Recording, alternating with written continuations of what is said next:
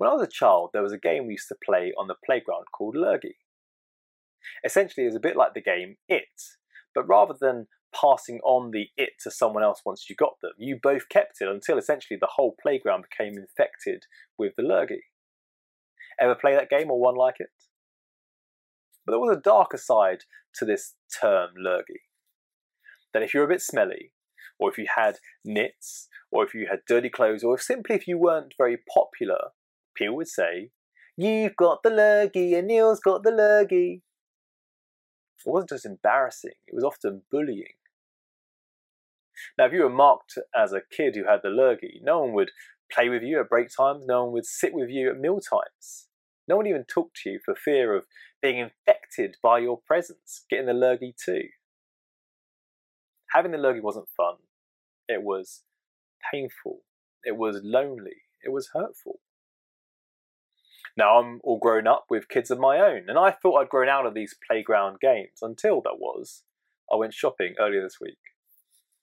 Now, having completed 14 days of family isolation because of my daughter's cough, she's much better now, thank you, we went for a stroll to our local shop to stretch our legs and to try and buy some eggs.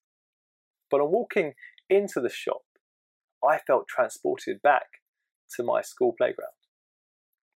Everyone did their best to keep at least 2 meters away from my children and I. Every little splutter or sneeze or cough was given either a dirty or a horrified look. When I went to pay for what we'd bought, one man even moved his child right round to the other side of him, away from us, and said, "Just stay there, away from all these people." I had the Lurgy all over again, and it wasn't nice. In our true story from the Bible, we meet a man who had a real-life Lurgy. This man probably had open sores and wounds all over him, perhaps scabby skin on his face. He might have missing his nose or his ears or even some of his fingers. He probably didn't have any hair on his eyebrows and bald patches all over his head. And he would have been really, really, really smelly. You would have felt icky in your stomach just being close to him. This man had a skin disease called leprosy, and everyone was really, really scared of him because of it. Just so that everyone knew that he had leprosy, he was told he had to wear torn clothes. He had to wear a mask to cover the bottom part of his face. That when he went near people, he had to shout, "Unclean! Unclean!" so they'd know he was there. If you touched him, or touched something that he had touched, you too became unclean. And so everyone would have stayed as far away from him as possible. If he had any family, he probably hadn't seen them in years. For years, he'd not felt someone hold his hand or give him a hug or even a kiss. That's really sad, isn't it? Worse than that, he wasn't even allowed into his own community, into the town. But instead, he had to live in a little kind of mud hut thing outside of the town with all the other lepers a good distance away. Isolated and rejected from his family and his community, with no hope of getting back because there was no cure for leprosy. I don't know about you, but as I say that, this whole coronavirus pandemic is making me feel a bit like a leper.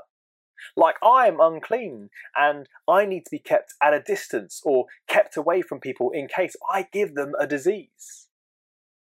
Even worse, it's making me treat other people like they might have the Lurgy too. Maybe for you right now, this is really tough and you're completely isolated and alone and away from your friends and family. If that's you, I really feel for you. If you do feel alone, please do reach out to a friend or someone you know. Give us a call or an email in the church. We'd love to speak to you and see how you're doing.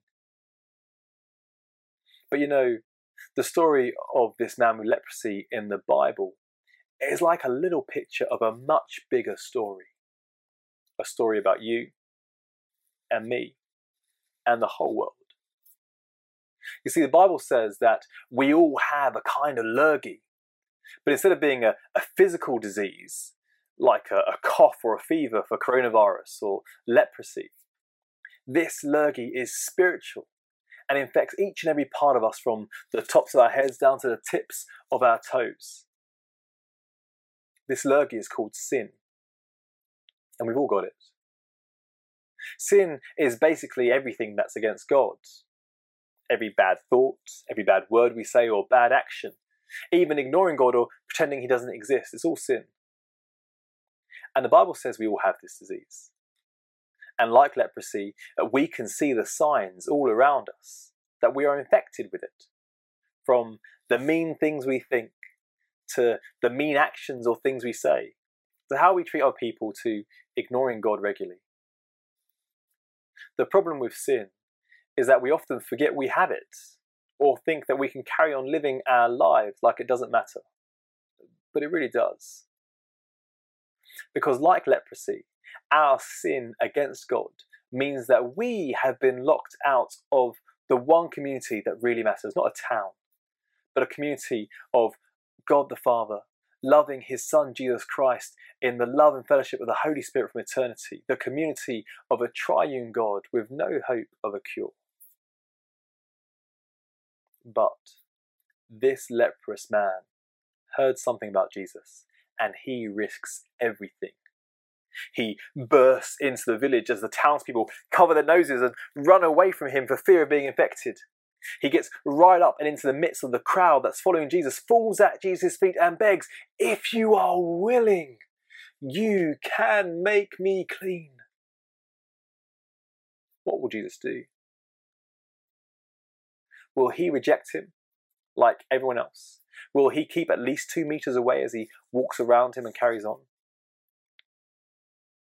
Filled with compassion, Jesus reached out his hand and touched him. Filled with compassion, like deep down in the pit of Jesus' tummy, he felt this man's pain. He knew his rejection, and he was going to do something about it right then and there. What did he do? He touched him. Imagine this man feeling the warm, soft skin of another person for the first time in forever. Jesus didn't have to touch him, we know that. We know that Jesus can heal people with just a word in towns far away. Jesus didn't have to touch him. Jesus wanted to touch him. "I am willing," Jesus said. "Be clean." Immediately, the leprosy left him and he was cured. Imagine the look on the crowd's faces as this man's nose and ears and fingers began to grow back, as his hair and eyebrows became bushy and thick again, as his cuts and wounds began to heal up, as the scabs fell off his face, leaving no trace of a scar. Imagine how this man felt being healed, being cured. But his healing did come at a cost.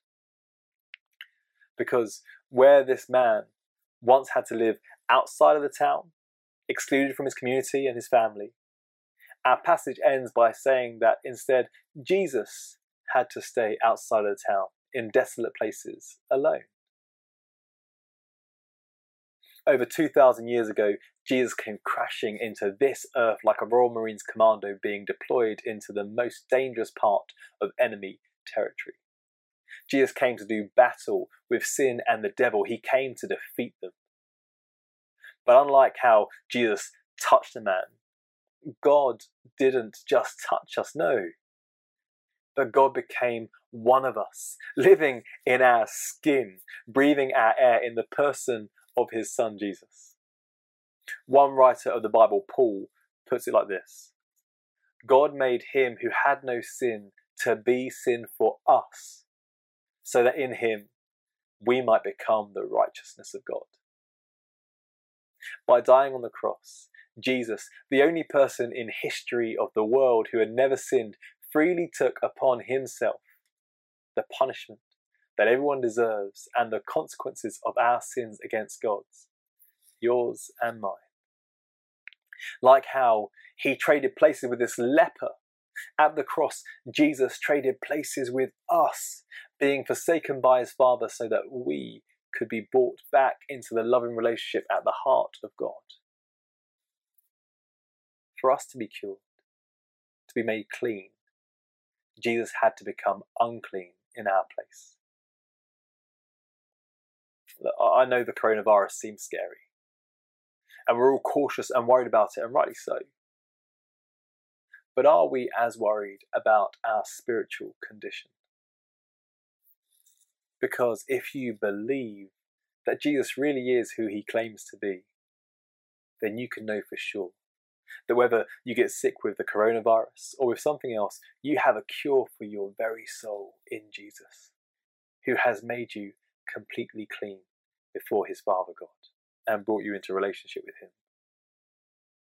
Brothers and sisters, if the coronavirus has opened your eyes to the reality of your true situation before God, fall at Jesus' feet and cry, I know you are willing, make me clean, and receive his love and forgiveness, his touch. And if you have already felt the warm touch of our Lord's hand deep upon your soul, by his Spirit, cry thanks to God. And like this happy former leper, talk freely about it, spreading the news of him to everyone. Let's bow our heads to pray. Our loving, gracious Heavenly Father, thank you for sending Jesus. Thank you that Jesus wasn't afraid to come into our world, into our brokenness and our mess, our uncleanness, our sin, to touch us, to live amongst us. And by his death to take away all stains, all blemishes, all wrinkles of sin, and make us clean before you. Father, thank you for Jesus. Give us courage to speak of him to all those around us, to bring hope of healing and cure for our lives and souls to the world around us. And in your mercy, heal them also. In your Son's name and for your glory we pray. Amen. We're now going to continue in a time of prayer.